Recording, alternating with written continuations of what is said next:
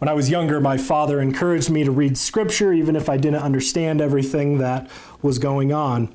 He told me that my spirit would still benefit from reading it, and I think he was correct. I think that that's good advice.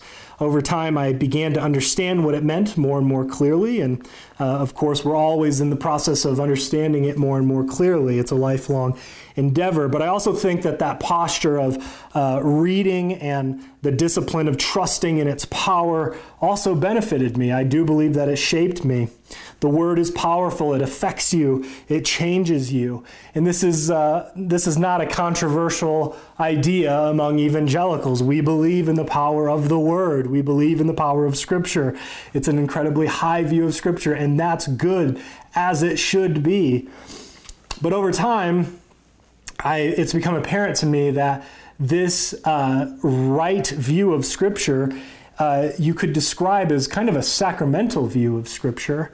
And I think it's one area in the evangelical life which we've permitted to remain supernatural. And so I would invite those who have this evangelical understanding of the Word, this sacramental view almost of the Word, to begin to think about the gospel sacrament of the Eucharist in a similar way. That even though we don't totally understand what's going on in this ritual, in this sacramental meal, that it's something that has spiritual benefits, that it forms us, that it's powerful, that it affects us in certain ways. And I think that if we began to kind of transfer that or to copy that understanding of the Word in the sacraments, I think that we'll be able to kind of give a richer understanding of our own worship here, and it'll be able to mold us and shape us and bring us into union with Christ in yet another means of grace, in addition to the Word and sacrament and Spirit and all of these things together. And a few reasons for this. Biblically, Jesus tells us to do it. He just says, do this, right? And so obedience to Jesus is always going to yield benefits. There's always a formational aspect of obedience to Jesus.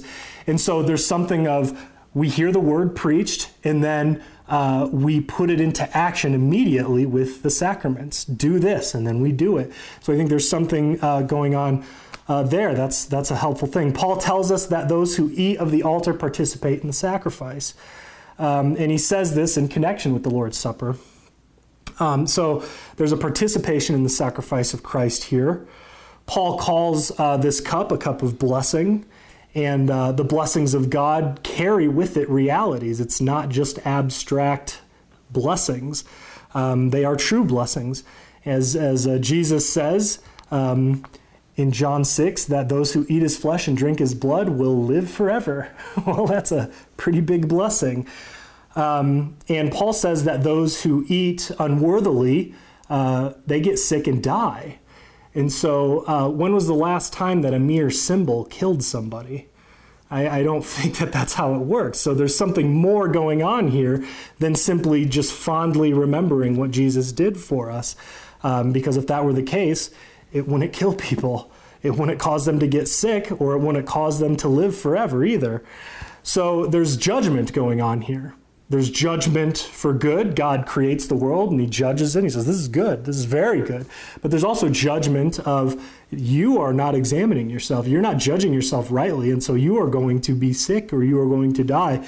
So there's that aspect of it. And then lastly, the church, pretty much universally, for the first 1,500 years of its existence, thought of the Lord's Supper as something more going on than fondly remembering what Jesus did for us. It's a means of grace. There's something powerful going on here. And I think we can plumb the depths of those things, particularly the early church fathers.